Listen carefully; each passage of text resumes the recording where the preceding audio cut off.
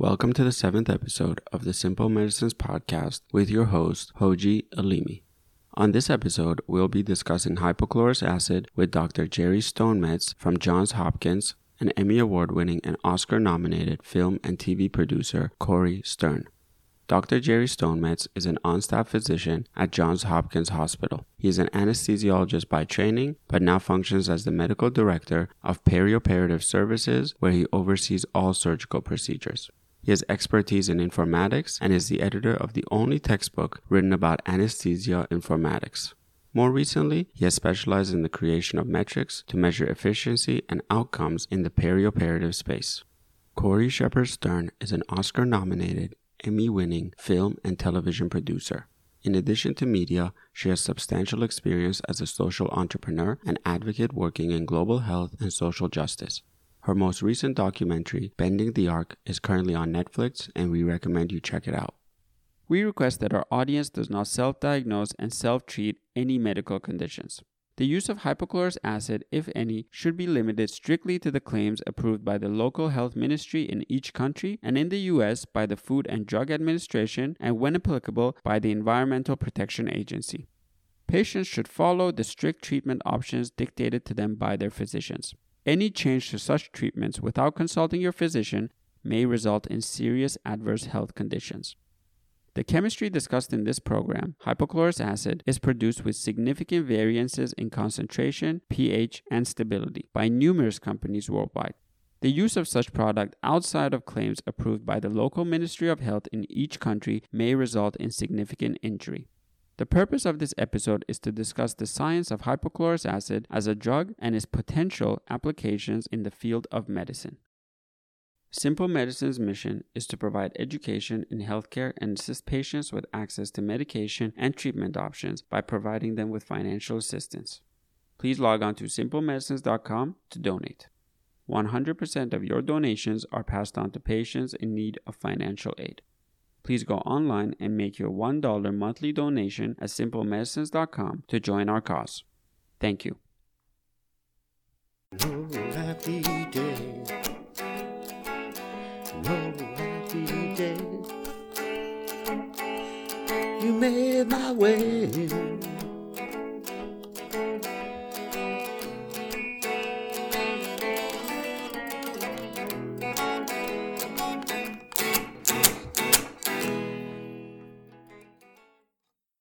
Hello, my name is Hoji Alimi, and I'm going to be your host during this program. I'm joined by Dr. Jerry Stonemetz with Johns Hopkins, as well as Corey Stern, two phenomenal individuals in their respective fields who also come from two different backgrounds while they both focus on healthcare-related issues. Jerry and Corey, thank you and welcome. Thank you for having us.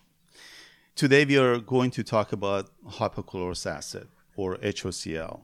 What is its importance and relevance to the world of healthcare, and how it can improve our protocols for better control, prevention, and treatment of infectious diseases.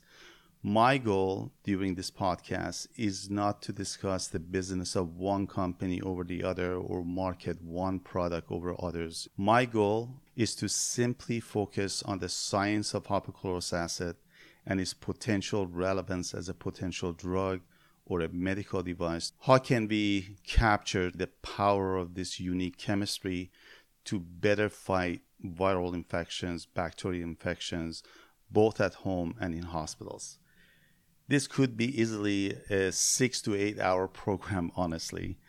There is a lot to cover and discuss, but I'm hoping that we can hit at least on some of the most basic topics that relates to hypochlorous acid in this short episode. Jerry, Corey, once again, I would like to welcome both of you to this podcast, and I would like to ask you guys questions related to your past experiences. And if I can ask Corey first about her latest documentary, which is called Bending the Arc. It's clearly a phenomenal movie. I got it off of Netflix and I watched it.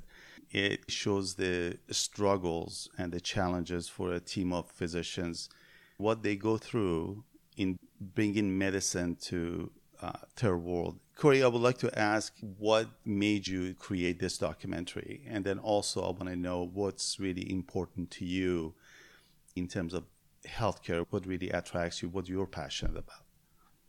Thank you so much for having me. And this is something that I'm incredibly passionate about. In addition to being a filmmaker, I have lived in West Africa. And at the time that I was making this film, I was living in Liberia. And Liberia at that time had one of the most tragic healthcare systems, or lack of healthcare systems, in the world. So many of my friends and colleagues would get sick from just really simple things that were entirely preventable or entirely treatable. And I was consistently saddened by how, in addition to not having cancer treatment or any kind of more advanced medical care, there just wasn't simple medical care. And really what they needed was a healthcare system. There was no healthcare system following the war. And I saw this organization, Partners in Health, and realized that they had helped governments rebuild their healthcare systems, or in some cases build their healthcare systems. And I was really interested in how they were able to do that. Like, how can you take the resources that are available through things like AIDS treatment programs? There is money for very specialized things like AIDS treatment programs, and build an entire healthcare system, because it's silly to treat someone for HIV/AIDS and then have them die of an infection or of malaria or of something unrelated to the HIV/AIDS. So that's when I first started looking into this organization, Partners in Health, and getting to know the people there. And I was so impressed with what they were doing. And they're called Partners in Health because they work with the government, they work with the people, they really listen, and they figure out a way to provide assistance so that it builds a system of healthcare, which is really ultimately what we need. And they talk about a system of healthcare being stuff, staff, space, and systems. And I love that definition. I think that's what we're talking about here is stuff, the stuff of healthcare, which includes HOCL, in my opinion. So I started following these people around the world in Rwanda and Haiti, and then ultimately back home to Liberia to watch as they work to combat urgent healthcare crises after the earthquake in Haiti or cholera. I was so impressed with how they really focused on creating a system and then supplying that system with the right, as they say, it's such a silly word, stuff, but the right stuff to really treat a person when they walk in appropriately. So the movie is about healthcare equity, which is just a really fancy way of saying we all deserve healthcare. We all deserve science. We all deserve the fruits of science. And how do we get the fruits of science to the people who really need it, to the people who have had the opportunity to experience the least?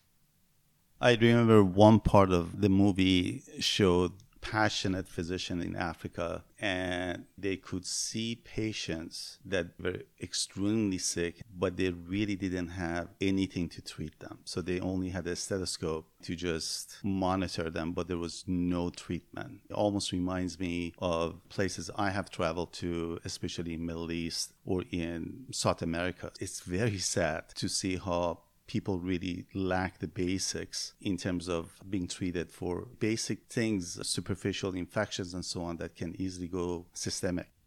Absolutely. Hoji, living in Liberia, which is a beautiful country with incredible people, I cannot tell you how many times I would come home from Liberia and I would walk into a simple drugstore here that is on every corner and look around with my eyes just wide with awe, thinking if I just had aisle 3 of this basic pharmacy in Liberia, literally lives could be saved, because everyone deserves cancer care and all the most advanced treatments, but also the very simple things. And it's so frustrating and it's so disheartening for these healthcare providers, for these doctors and nurses and the community healthcare workers. And I saw that in making this movie and interviewing these doctors who talk about the only thing we could do was listen to them with a stethoscope or refer them somewhere else.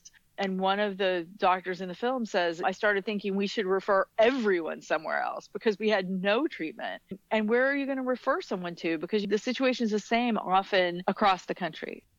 Yeah, I hear the passion in you, and I really appreciate it. That passion is what really we need more of. So, Jerry, thanks very much for being on this program with us as well. Love to hear your perspectives in the field of medicine. You're practicing, you're engaged at Johns Hopkins. What challenges do you see in your field based on your background? Thank you. It's a real honor to be able to join you in this.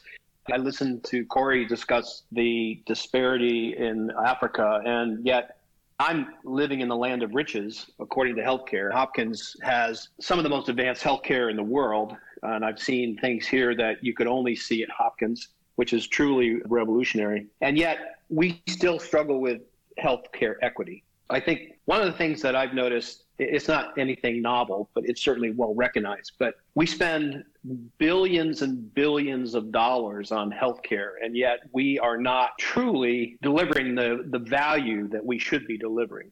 Just to go into a specific example, we're still losing millions of lives yearly through surgical site infections. Now, clearly my focus is in surgery. I'm an anesthesiologist by training. I'm the director of perioperative services here at Johns Hopkins, so I essentially oversee the business of surgery. And our outcomes need to improve. We need to deliver a better value product. Surgical site infections is a staggering problem in this country, and it is worldwide. An example that I thought relevant, I know that everybody knows that Tiger Woods is in the hospital sustaining massive injuries to his lower legs. If he develops a surgical site infection from this operation, which is very feasible, he could lose his leg. And there are people all over the world where this is happening daily. So we need to improve our management of surgery in particular. Diabetic foot ulcers is a good example. There are countless opportunities for us to improve our treatment of surgery and the infections afterwards. And that's really what drew me to hypochlorous acid. So when you're talking about infection and the potential for infection post-surgery, what are the primary reasons for that, Jerry? Is it because physicians are not washing their hands? Is it the nurses? Is it the protocols? Or is it bacteria that is becoming resistant to antibiotics? What are the primary causes that you think is responsible for these infections that are taking place in hospitals right now? Yeah, it's a complex problem, so there are multiple reasons, multiple variables. Hand washing clearly has an issue. I think the current pandemic has demonstrated that if we are really focused on hand washing, we can actually change the outcome. For a long time now, we've been measuring something called ILI. It's influenza-like illness, and so it's in the emergency room. So how many admissions a day are patients coming in who are complaining of the flu or cold? Clearly that has gone up with SARS. But the number of admissions for ILI has gone down dramatically since we've implemented hand washing and masks. So we can affect that. I think that the biggest issue that we find is a contaminated wound. So in the case, going back to my example of Tiger Woods, he had a comminuted fracture. He had bones sticking through his skin. So that clearly becomes a contaminated wound. And the ability of bacteria to develop in that wound has a lot to do with the blood flow to that wound. So if we can get adequate blood flow to an area, we can typically prevent or at least curb any infections. But there's lots and lots of examples where it's tough to get a clean wound. One of the largest areas that we've seen surgical site infections is in colorectal surgery. So patients coming in for bowel resection. There's obviously bacteria that live in the gut. And it's very easy for that bacteria to spill out during surgery and essentially create a bowel infection, which can be fatal. The current therapy for infections is to open it, drain it, so it gets pus out, basically, and then to treat with antibiotics. The challenge is that antibiotics travel by bloodstream. So if you have an area that is not well perfused, then you can't get the antibiotics to that area. And then the biggest problem, which is, frankly, as you alluded to, is becoming a worldwide disaster, is the development of antibiotic resistance. So what happens is bacteria's replicate very quickly, and it's easy for them to mutate. In fact, it's a normal process of their growth. And some of the mutations survive and others don't. In the use of antibiotics, it's not uncommon for us to not kill all the bacteria. And the ones that survive are the ones that have developed mutations that allow them to become resistant to that antibiotic. we've reached the end of the road basically with antibiotic resistance. We have bacteria now that are resistant to every antibiotic known to man. And in fact, drug companies are not even creating new antibiotics because we've exhausted our science in how to combat antibiotic resistant species. If we can't solve this, it's going to be more and more common that you're going to find completely untreatable infections that will lead to death. So, Corey, in Liberia, in Rwanda, in places that you have been active, have you experienced any documentation of antibiotic-resistant bacteria? I know there were cases of tuberculosis and resistant strains. Could you expand on that? We show a young man in Peru who acquired multi-drug resistant tuberculosis. So in other words, he didn't get tuberculosis and it became resistant to the medication he was taking. He acquired multi-drug resistant tuberculosis. That was the strain that he got. And it's heartbreaking. He went through an incredible amount of pain getting treatment. It was years of his life and years of treatment. And now he has become a huge advocate in this world and in discussing resistance and how to prevent resistance and how we need to focus on this. I think it's one of the greatest challenges, absolutely one of the greatest challenges facing us today, both in global health, in the US. Just a quick Google search will terrify you in terms of the mutation and how dangerous it can be to people. And one thing that I saw over and over again is drug-resistant staph infections. People get a cut, they call them risings in Liberia, like a boil, and it's MRSA, but it's a huge problem and it's highly contagious and it is resistant to so many drugs and causes a lot of pain and a lot of suffering.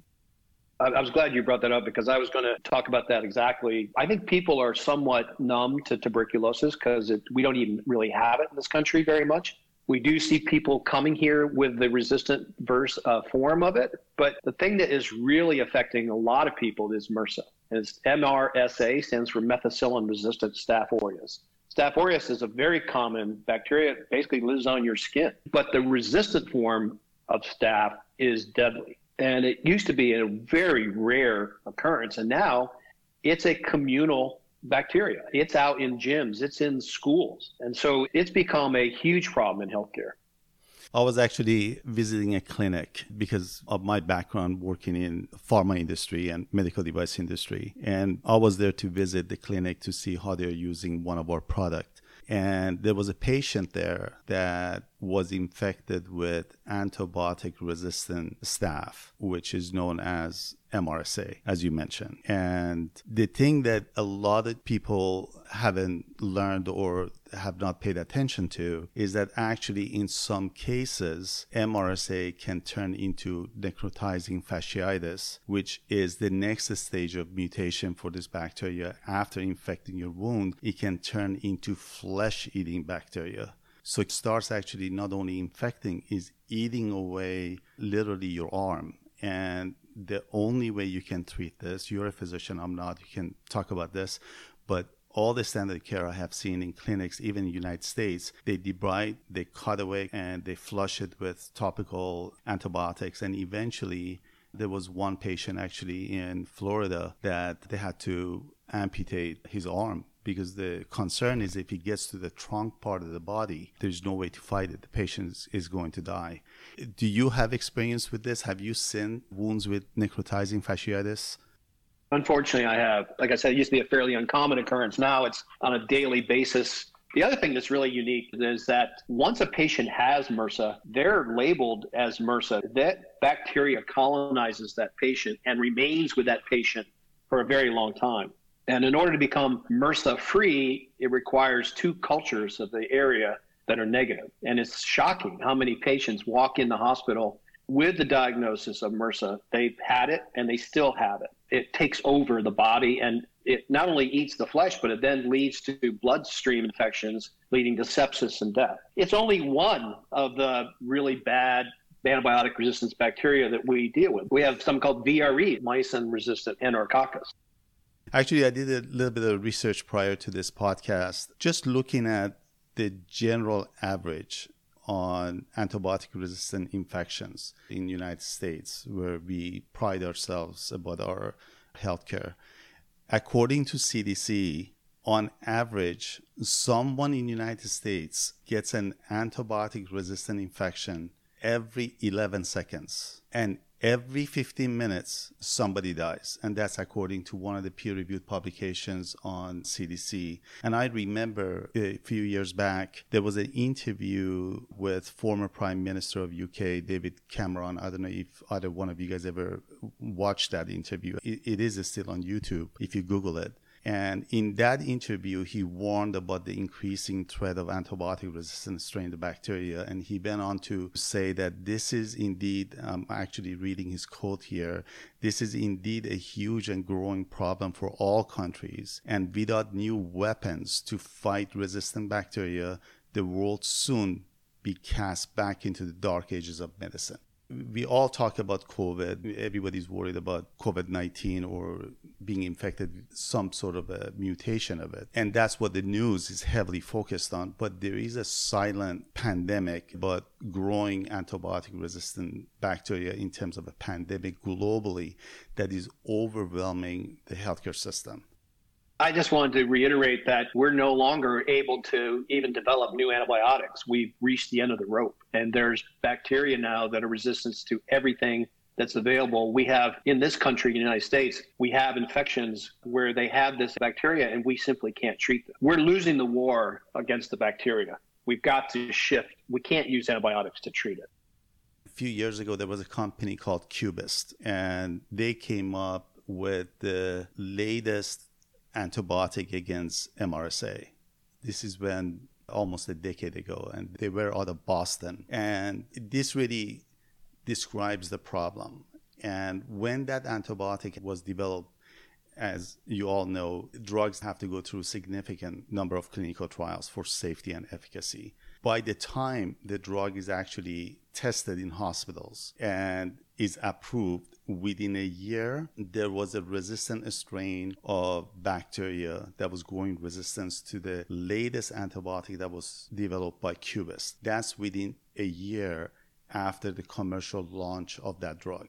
That's how fast bacteria are mutating. When penicillin came out during World War II, it took nearly 10 years for the very first strain of resistant bacteria to penicillin to emerge.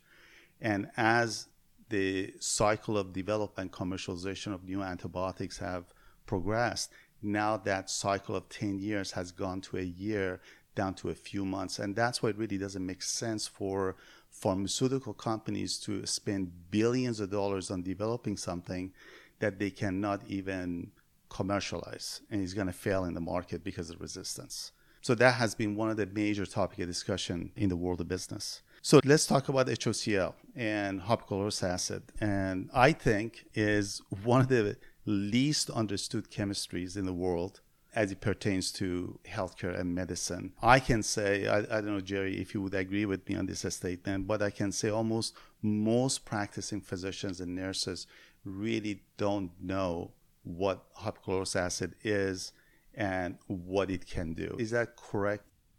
Absolutely. Myself, I only recently discovered hypochlorous acid.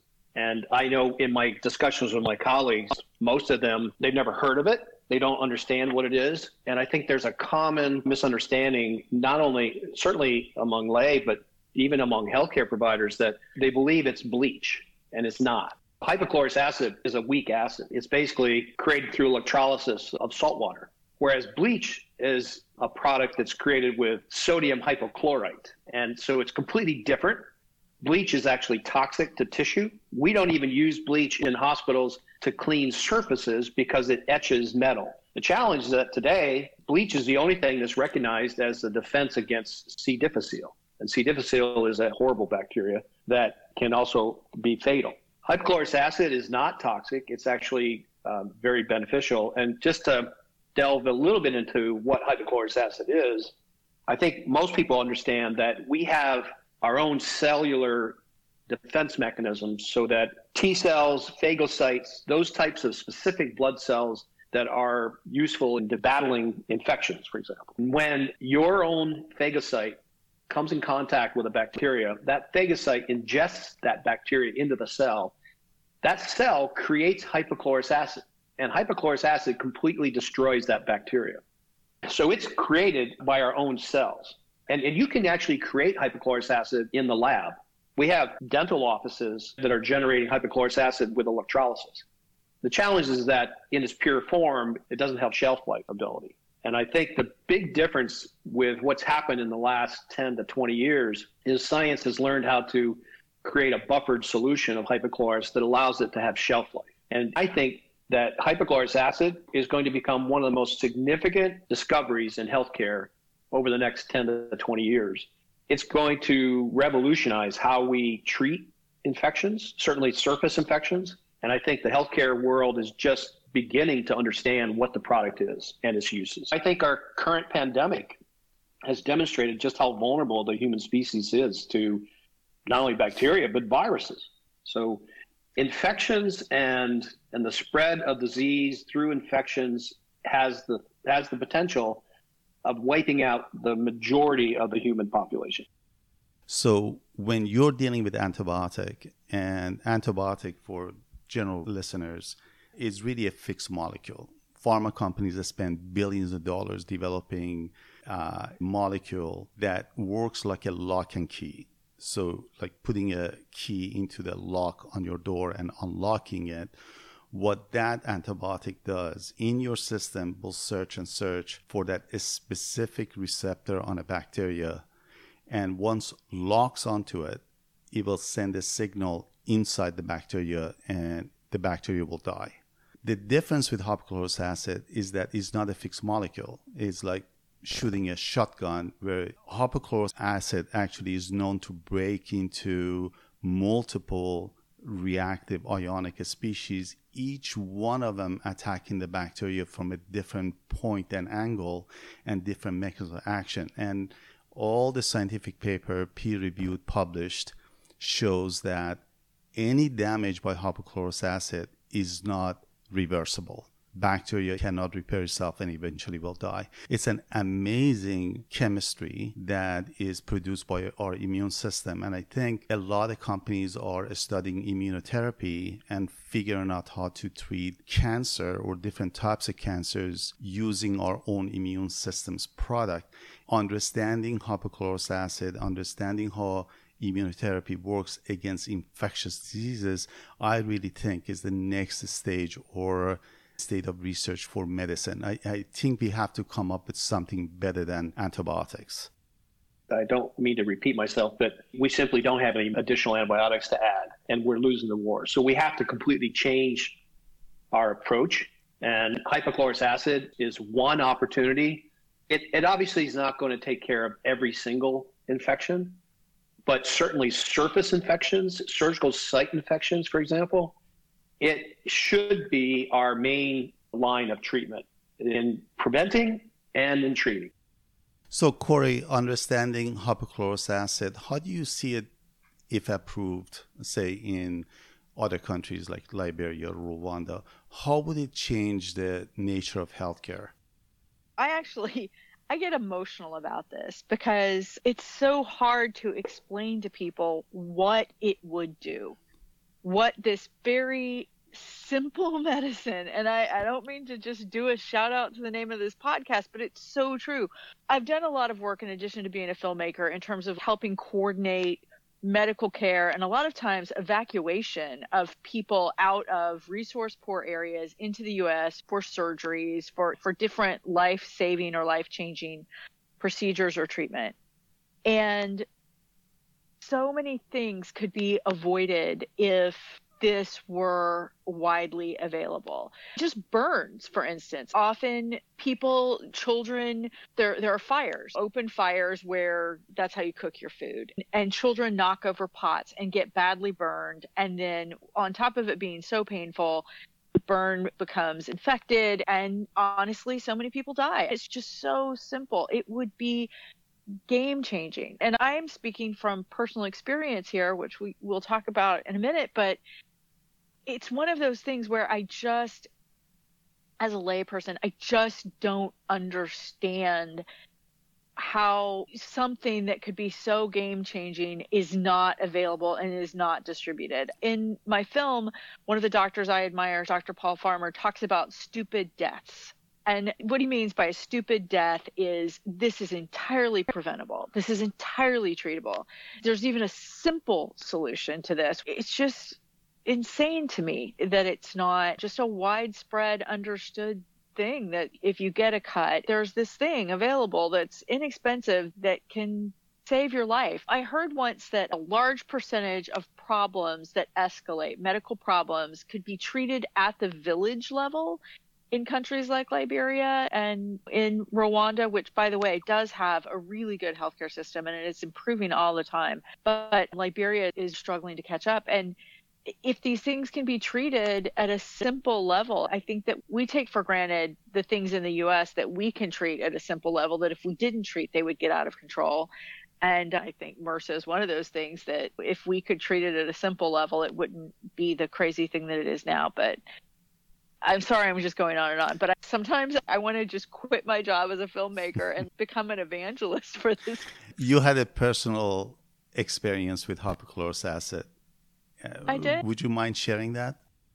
I live to share this story. I got MRSA when I was in West Africa, when I was traveling, and it was horrible. I came home to the U.S., and I live in a very affluent city in the U.S. with a lot of great health care. And I ended up with 19 sites on my body, 19 very painful sores. The way it started, I was at the mall and my calf started hurting. And I thought, what is this? And there was just this little tiny white dot, almost like a whitehead on my calf. And I noticed it was swelling.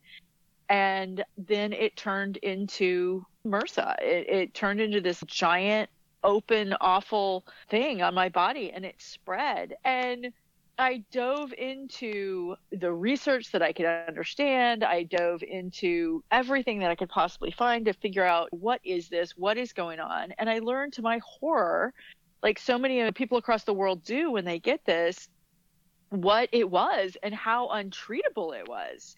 I had the test. Sure enough, it came back positive for MRSA. And they started running through the various antibiotics that could treat it. And I was getting sick from those antibiotics, all the side effects of those antibiotics that were not working. And I was getting so depressed. And just to let you know, it's debilitating to have MRSA. So here was a situation. I couldn't wear anything twice. So you can't wear anything twice. Not a bra, you can't use a towel twice. Your sheets, you have to wash them every day. Yeah, everything. And then I was isolated from my family because I was terrified of anyone in my family getting this. It's highly contagious. And I had a can of Lysol at my side at every moment. I sprayed. If I sat on the couch, I sprayed it down with Lysol. If I used the sink, I sprayed it down with Lysol. And I wasn't being paranoid. It's highly contagious. I got it that way. I got it from someone that I wasn't like sleeping in a bed with. And I actually got it from a blind kid, a kid that I worked with, a kid that I know and love. He's now a wonderful young man, but he would touch everything. It was his way of getting around the world. And he had one of these things that they call Risings, which I now know is a MRSA outbreak.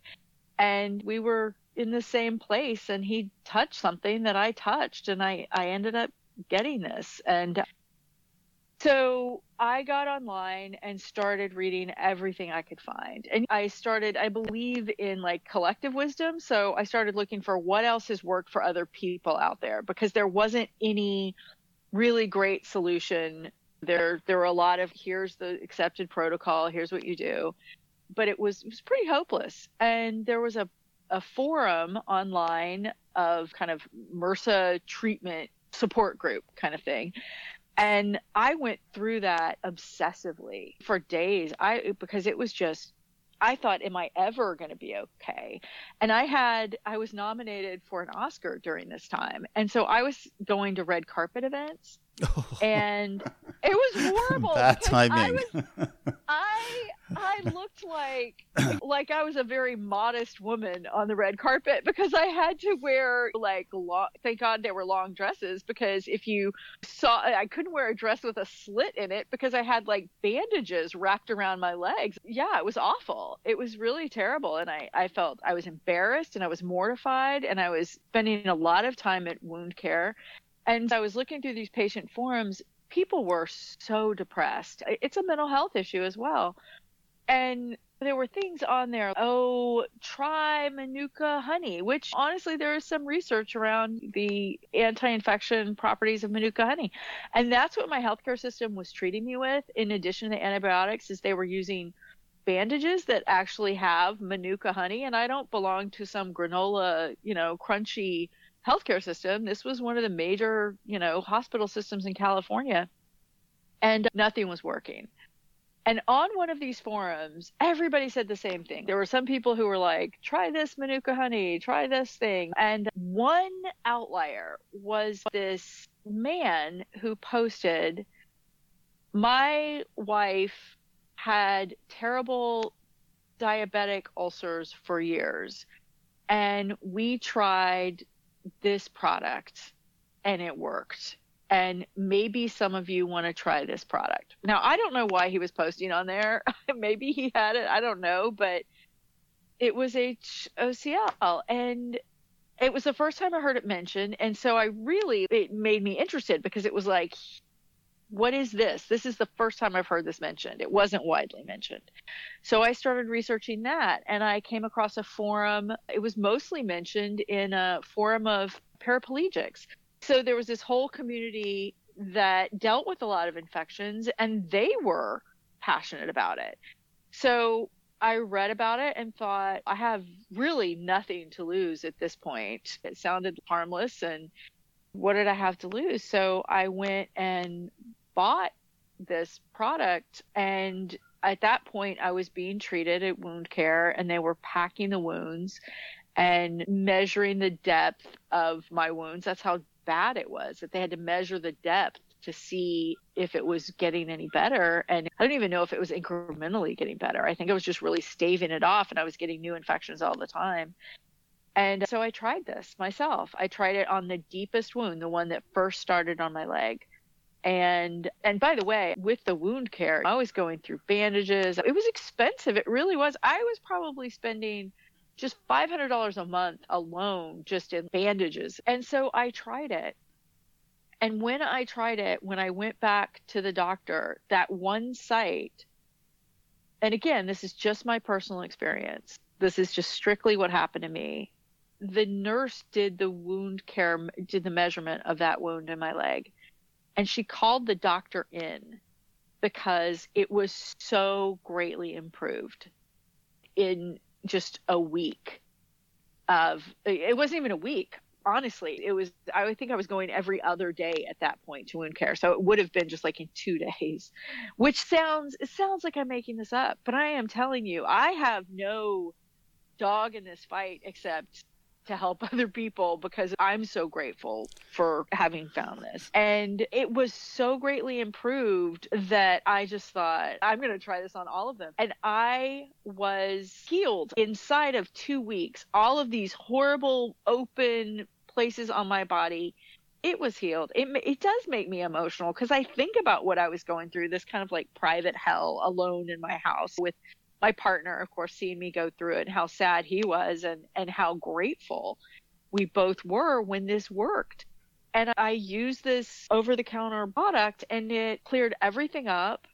I started using it, and I went back in to get cultured to see if the colonies were gone, and I was no longer colonized. And they test 2 sites on your body to see if you're still colonized, which a lot of people are, and they don't even know it. And I didn't have it anymore. And it was one of the most profound things that ever happened to me. One thing I want to highlight, and I love the passion I hear from you, and the ending clinical result that you just described. It's very important for our audience, because these podcasts are broadcasted globally. The audience needs to understand that we don't want anyone to self-diagnose and self-treat, because these discussions are not designed to promote that. Because from a safety point of view, everybody hears that people buy drugs from China sometimes, and it has claims that it will cure you or it will help you, and then they end up having significant side effects. Hypochlorous acid, just for general people's information, is cleared by FDA for certain indications in the US or by EPA for certain labels. Outside the United States, for example, in India, Mexico, is approved for a wide range of treatments. So what I would like to ask our audience, please do not self-diagnose and self-treat. This is not about promoting the use of hypochlorous acid, and not every HOCl or concentration is appropriate for certain indications. I just wanted to leave that out for everybody. But Jerry, do you have any other comments you want to add about what you heard from Corey? And I have heard this story, and it's really a great story in terms of a testament to what HOCl, the right concentration and chemical parameters, can actually do to patients. Her story is compelling, and it's not surprising at all to me. I think it's shocking how many patients are dying today from MRSA infections. And I believe that we could probably not eliminate MRSA, but we could definitely reduce the damage and the severity of many of these infections. And I want to make a couple comments about why we're not using it more widespread. I do think that it's appropriate that we follow the formulary or the system that we have in place to vet therapy and treatments. Anything that comes to the market, and hypochlorous acid is a drug. And if we're going to use it as a drug, it has to go through approval process. The FDA has a very arduous process that requires probably at least 2 years of studies to get approval. And I fully support the restriction on treatment unless it has received FDA approval.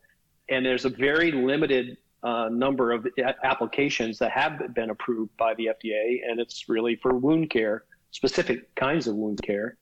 I would like to see us be able to fast track hypochlorous acid. I actually was hopeful that with the pandemic that we would see some opportunities, and unfortunately companies haven't received FDA approval for the use of this where I think they should. I want to point out, it's not necessarily about hypochlorous acid, but it takes, and it's been well studied, but it takes about 17 years for a scientific breakthrough or scientific discovery to become available for clinical practice. And it's an odd number, but it has been replicated across multiple scenarios. Hypochlorous acid has been basically in the market now for almost 20 years, but it still hasn't really received widespread use.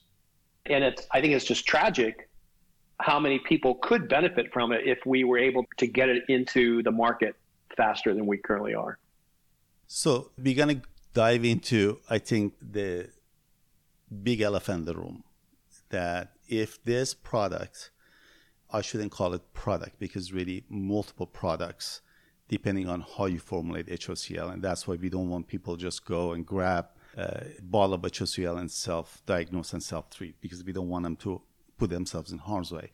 But if collectively, these array of products that they're HOCl based, if they are as good as we think they are, and they are antiviral, and I have seen results that, again, within seconds actually can inactivate coronavirus, right? It can deactivate HIV virus, right, on hard surfaces per EPA protocols. It fights antibiotic-resistant bacteria greatly. Why is it, the big elephant in the room is, why is it that this product cannot get approved? Jerry, do you want to take a shot at this and talk about it, and I can add on the business front? This is my personal opinion, obviously. Most healthcare providers, the vast majority of us, will only use something that's FDA approved. Now, we do research on off-label use, But we file an IND, stands for Investigation of New Drug application, with the FDA that allows us to try something in research. But for daily use, we're only going to use something that's received FDA approval. In order to receive FDA approval, there's a long list of things that have to be done to evaluate a drug, and it costs millions of dollars. And so unfortunately, medicines that are made available today are predominantly those that are patentable, and where a drug company has the patent on them and will fund the research. And so things that are not patentable, like hypochlorous acid in its pure form, has very little interest in drug companies because there's no way they can protect their investment. And that's, I believe, the big problem with today's approach to modern research, that would cost a fortune to bring something new to market. And unless the company can protect their investment, they're not going to make that. They're not going to do those studies.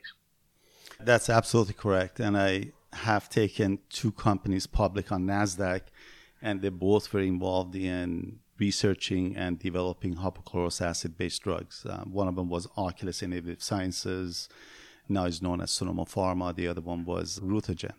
And actually, one of the indications that you talked about is what we did at Rutogen for colorectal surgery. Here in the United States, we actually did a phase 1 trial that we were putting 500 cc's of hypochlorous acid post-colorectal surgery in the abdomen, aspirated it out, and close the abdominal wall and look at the rate of decline in infections post-surgery. And the trial actually was going extremely well, but the company was eventually merged with another company. One of the things that, Jerry, you highlighted is actually the Achilles heel of this product, is that the fact that you cannot protect, from a patent point of view, a chemistry, just like you cannot file a patent on H2O water, you cannot file a patent on something that is naturally occurring in nature, and hypochlorous acid is naturally being produced in our body. And as a result, larger companies is not appealing to them, because if they invest 60, 80, $100 million and get this product approved, every single company can turn around on the heels of their approval and spending all that money. They can go into the market, compete with them, and sometimes even prevent the main company who invested from successfully commercializing. The second Achilles heel for hypochlorous acid, since I've been involved in this project nearly 30 years, is that it gets deactivated very easily in presence of blood or extracts of blood, what we call blood serum. And that's a requirement by FDA that some of the antimicrobial tests that you do, Jerry, as you highlighted, for the clinical trial preparation and approval, you have to do certain antimicrobial tests. It runs almost like $500,000. There's a whole area of microbes that you have to expose to your agent, and in this case, it's hypochlorous acid. But when you add 5% serum, it automatically turns hypochlorous acid into water. So that means if you have a wound that is bloody or has high levels of exudate, it will actually turn hypochlorous acid into water. You're moisturizing the wound rather than treating it. And because of that, no company has been successful in determining an exact dose that so many cc's will be sufficient to treat an infected wound or an ulcer or topical infection or internal. So actually, this is one area that, again, in the world of business and where I'm involved, we are breaking barriers of science and trying to correct these issues, and I think we have.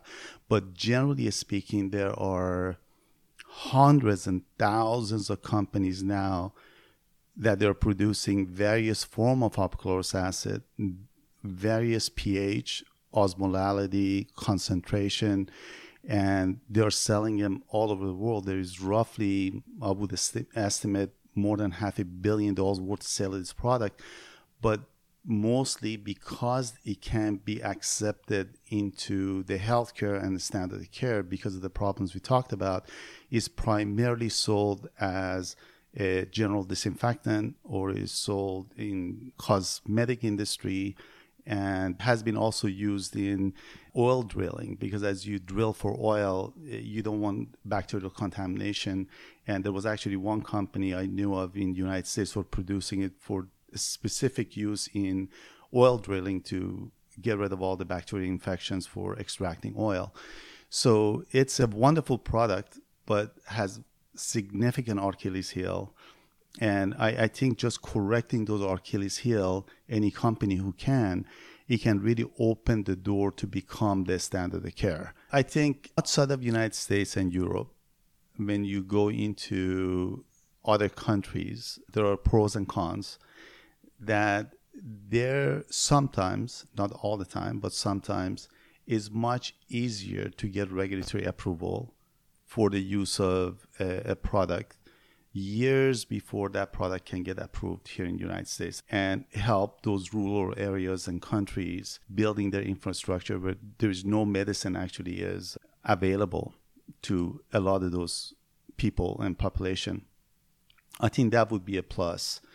But I think it's going to bring a level of hope. But on the flip side of it is that those countries are also worried, and they want to make sure companies don't take advantage of them and using them, quote unquote, as guinea pigs and getting it approved very quickly, putting it on their people, and then you end up seeing higher rate of mortality or side effects and things of that sort. So that has been a general challenge, even for hypochlorous acid getting approved in places like Africa and other places. But I think if it does get approved, though, appropriately, I think it's going to open up a whole world of new frontiers for treatment options for infected patients. Yes. Here's what I think about that is that in my experience, I have worked and interviewed and seen the ministries of health, for instance, in Rwanda. And these are incredibly smart people working under difficult conditions and really doing incredible work. And what I'm heartened by is that these healthcare professionals and these administrative professionals that I know, and it's not everyone, but they're smart and they're not, yes, they don't want to harm their people in any way. At the same time, they have to solve problems. If they just did things the way the U.S. system works, it would be too slow.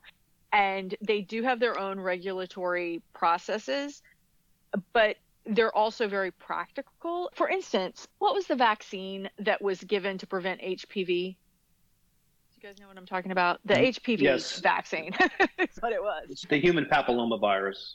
And women die at alarming rates of cervical cancer in Africa. And particularly in Rwanda, it was just a devastating disease where women were dying so young of this disease that when this vaccine came out was incredibly preventable.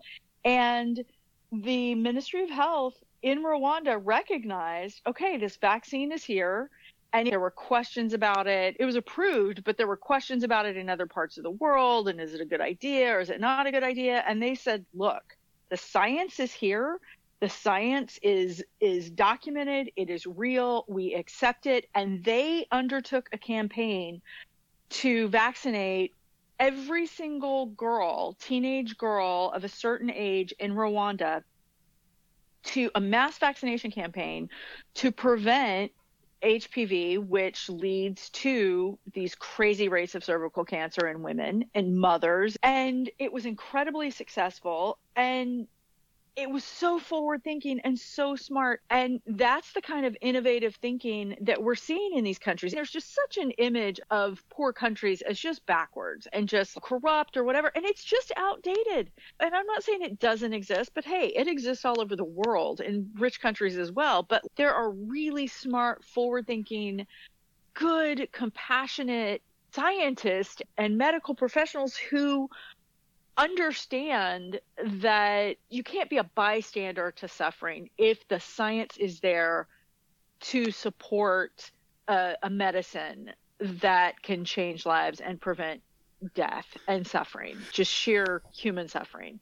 And so I'm excited and hopeful that something like HOCl can be accepted, because I do think that if the science is there and it can prevent death, I really think that in my opinion, I think there's a need, and that there are good, smart people in the right places that can help guide the process of having something like this accepted and used, following the right government regulatory processes. I 100% agree with that. I am so excited about this drug, and I'm frustrated that I can't get it into use faster. And I'm biting my tongue to try to stay within the lines of the regulatory process. But the regulatory process is so slow and so expensive, and there are lives lost daily. There are so many practical applications for this drug that I can't wait to get my hands on. I am convinced this should be the front line of treatment against COVID and new viruses that are coming up every day. The one particular area that I got excited about the most with Hypochlorous has to do with its ability to sterilize, essentially eliminate all bacteria and other prokaryotic cell life, so viruses, spores, fungus, molds. Every surgical procedure that's performed, we sterilize the skin with a solution that's either betadine, which is not very effective, or chlorhexidine, which is an alcohol-based product. That's the standard treatment today. Neither of those are 100% effective against all bacteria. Neither one kill C. difficile. So if C. difficile is on a patient's skin, that prepping will not kill that bacteria. The other huge problem is that the primary product that's used today is chlorhexidine, which is alcohol-based. Alcohol is flammable. And we have these horrible events every year in the United States. That's actually a worldwide problem. And anytime there's an event that should never happen, we call these never events, or they're sentinel events. A operating room fire is considered a sentinel event. It should never happen. And yet, though we're aware of it, we still see hundreds of cases every year worldwide where a patient gets prepped with chlorhexidine. There's a oxygen-rich area where oxygen is around the wound, and the surgeon uses an electrocautery pen called a Bovie that causes a spark to stop bleeding. That's how we stop bleeding once we make a cut in the skin. And the combination of that spark with alcohol and oxygen causes an eruption of flame, and that area of the body that was covered with chlorhexidine bursts into flame, and it burns the patient. And it's a severe burn, really a disruptive burn that causes scars, and a lot of them occur around the head and neck region, and we have not been able to stop this. Hypochlorous acid would be a more effective treatment, a more effective solution to use for sterilization, and it would eliminate the burns. It's not flammable. So that's just one example of a product that will change healthcare once we get through the approval process. And it's just frustrating to me that it's going to take us 2 or more years to get through the regulatory process to make it available. So I'd like to add a couple comments here too as well. We talked about vaccines, and I really believe vaccines are an important part of the arsenals of drugs that we have, or treatments against infectious diseases. And there's always room for vaccines. But first time when the whole COVID pandemic happened, in my humble view, this is what I shared with my colleagues. We were sitting in a restaurant, we were talking in the beginning of the pandemic. I said that this virus is going to mutate. This is 101 microbiology, right? Viruses mutate. When HIV came out, Corey, I don't know if you remember, or Jerry, in 80s, and pharmaceutical companies were coming up with all these medications against HIV. There was one patient in San Francisco that was actually, after passed away, they were doing biopsy, and they found 2 different strains of HIV, one in his colon and one in his blood, that they were not even related. So at an alarming rate, viruses, they're gonna mutate. And now we are seeing mutation coming out of Africa. There's one out of Europe. There is one coming out of California, and so on. And this is going to continue. This is the evolution of viruses and biology. But in my opinion, if truly you want to combat something, I think you want to utilize other chemistries and other innovations, which Corey brought that up, innovations that you don't have to worry about viruses mutating, because whether it's HIV or mutations of HIV, or if it's COVID-19 or whatever mutations there are, the basic mechanism of action of hypochlorous acid works the same way. You don't have to change the hypochlorous acid every year like vaccines to fight the new mutation. And that's one of the reasons now HOCl is actually being considered in one of the European countries for a special chemistry of it to be used as a drug for treatment of pulmonary infections in COVID-positive patients. And we need, like Corey said, we need innovators to innovate new chemistries, new drugs, and come up with new solutions. But similarly, we need the same approach on the government side, right? Without government's collaboration, new innovation is not going to make it to the market. For example, there was one company that made a submission of their HOCl to the FDA as an emergency use hand sanitizer. Actually happened to be my company. And HOCl, just common sense, has been cleared by FDA over the last 20 years to be used safely in open wounds. So Jerry is treating a diabetic ulcer or varicose vein ulcer, and he can go ahead and he has cleared FDA product, HOCl, to safely put it into that wound to safely debride and clean.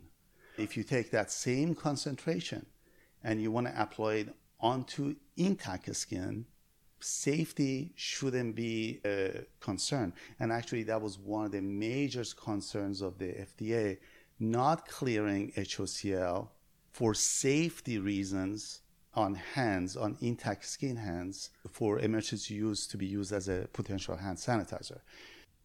I think FDA has a very important role to play, right? Their job is to make sure our citizens are safe, and whatever product is going to come into Johns Hopkins that Jerry wants to use is actually not only safe, is also effective.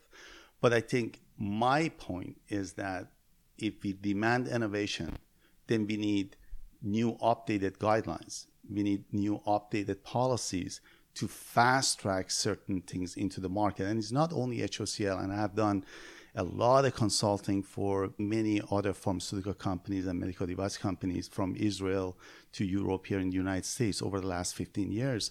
And it's amazing how innovation dies. If you can survive the patentability and the funding, and you go through all the struggles that the company goes through, and sometimes just sheer fact of lack of innovation or creativity on the regulatory side from a government point of view, a lot of these innovative products, not only HOCl, there are cancer therapies that they pretty much go away.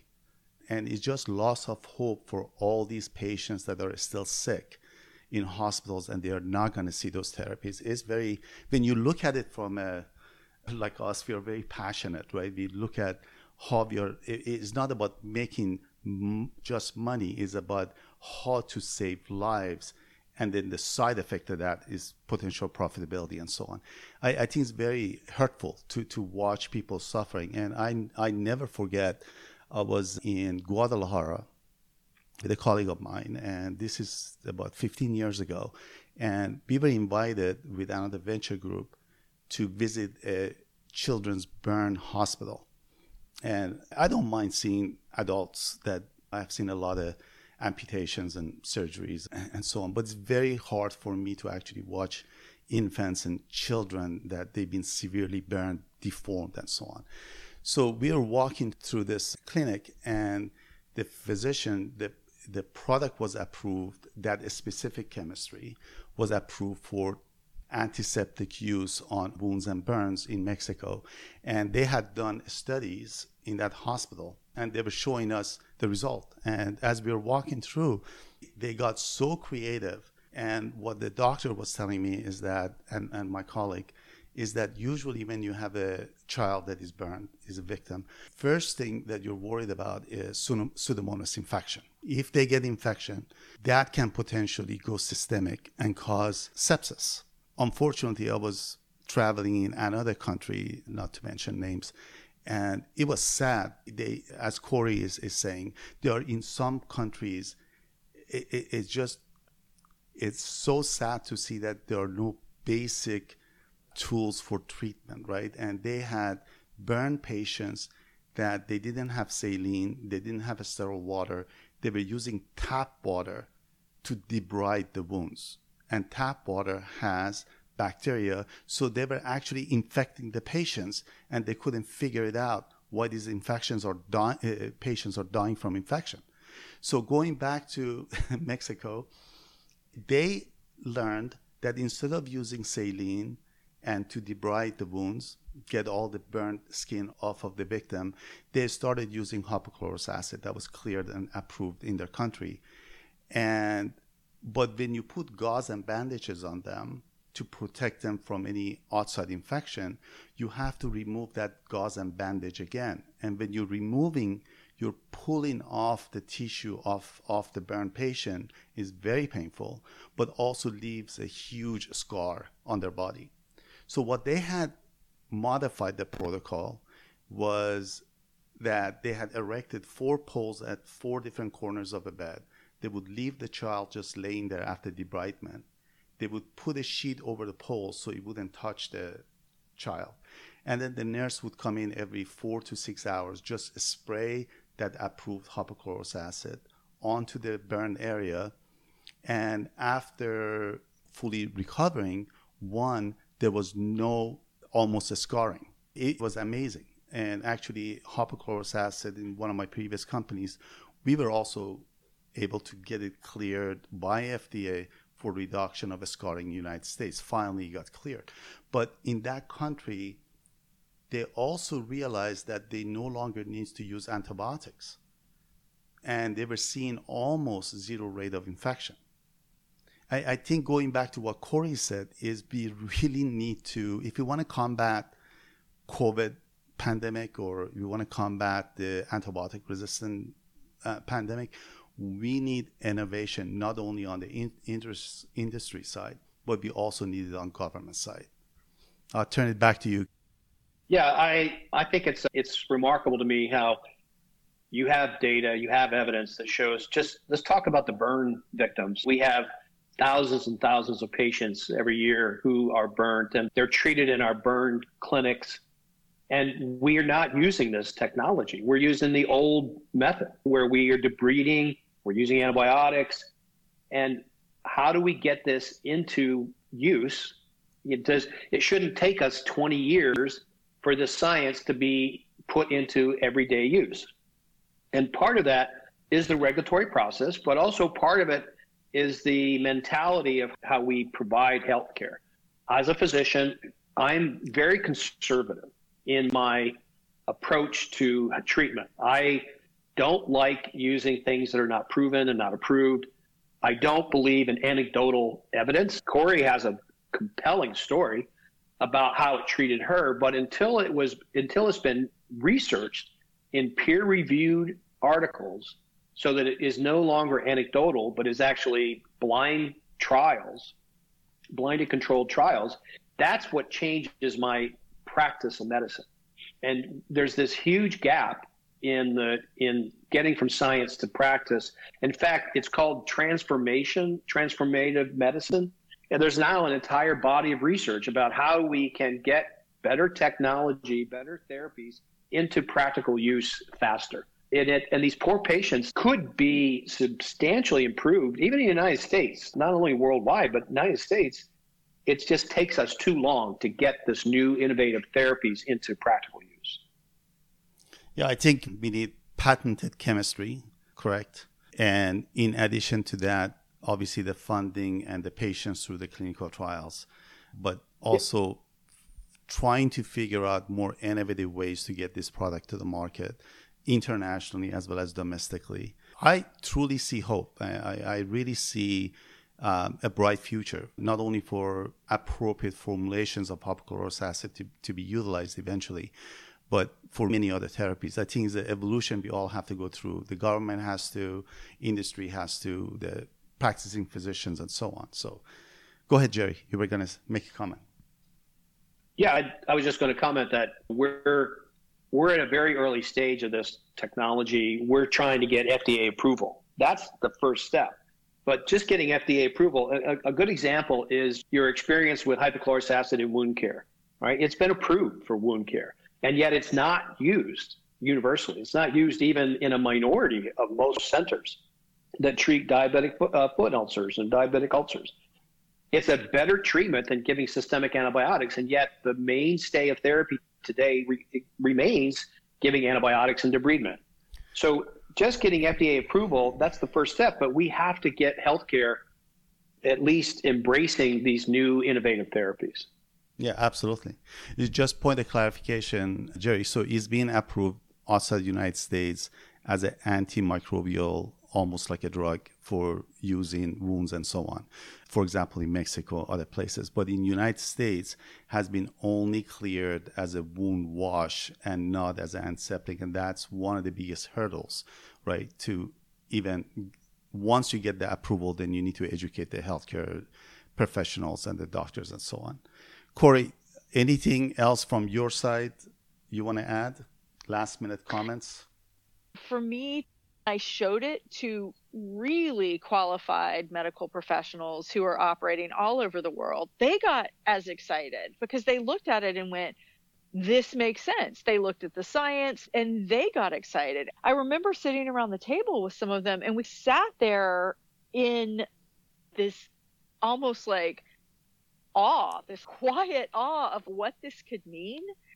And I think that no matter who you are, whether you're a financial professional or a science professional or a communications professional, if you look into this and if you look at the science, it's not magic. It feels like it's magic, but if you look at the science and you look at the medicine, it makes sense. And I just think sometimes it's hard to accept that something could be, it's not a cure-all for every single thing in the world. You're not going to put it on cancer and have it go away. That's not what it is. But for a lot of problems that right now people are suffering with, it's a real solution. And I think that's what I hope we get across in this conversation. Again, I am just coming at this from like someone who has seen the problems all around the world and has seen that this is a real possibility to alleviate human suffering, that there's a huge need for this, that there's a huge hunger for this, and that it's something that I think if we get over the kind of almost silly hurdles, that we'll look back on this and just wonder what took us so long. Absolutely. I'd just like to add that to me, there's an analogy in my mind with where we're at today with hypochlorous acid. And something that had a really profound impact on me early in my career. I was a medical student when I started hearing about using antibiotics to treat stomach ulcers. And it didn't make any sense. It was like ridiculous that we would even consider an antibiotic to treat ulcers. And at the time, we were cutting out people's stomachs. We were cutting out a big portion of their stomach to treat severe ulcers. It was a scientist who actually did biopsies of tissue, ulcer tissue, and found what it looked like an organism, a bacterial type organism that he studied, and he called it, and then they ended up classifying it as H. pylori. The medical community didn't believe it. They laughed at him. He was essentially derided off his podium. So this individual he ingested H. pylori, gave himself ulcers, and then treated the H. pylori to cure the ulcer. He had to do that to convince. And even though he did this and convinced them, it still took over 10 years to get universally accepted that this was the way to treat ulcers. And in the meantime, all these patients were getting their stomachs cut out. Today, no one gets, you don't even see ulcers anymore because as soon as they start showing up, they treat them with the antibiotic and it goes away. I think hypochlorous acid is something similar. As Corey pointed out, it sounds like magic. It sounds too good to be true, but it is true. I'm a complete evangelist. I personally use it myself. I've used it since COVID started. I believe it's helped me prevent getting COVID. And I think we're going to look back on this in 10, 20 years and just scratch our heads to why did it take us so long to get this product into everybody's hands? I'd like to thank both of you. Really appreciate all your time. Really appreciate the wealth of information you have and your experience. You bring a whole different perspective on this topic. So any other final comments before we end the podcast from either one of you? Nothing from me. Thank you, Hoji. Corey? No, but thank you so much for having us here today. Really appreciate it. Thank you so much. Really, I'm appreciative of all your time and for participating on this program. Thank you both. Thank you. No happy day. No happy day. You made my way.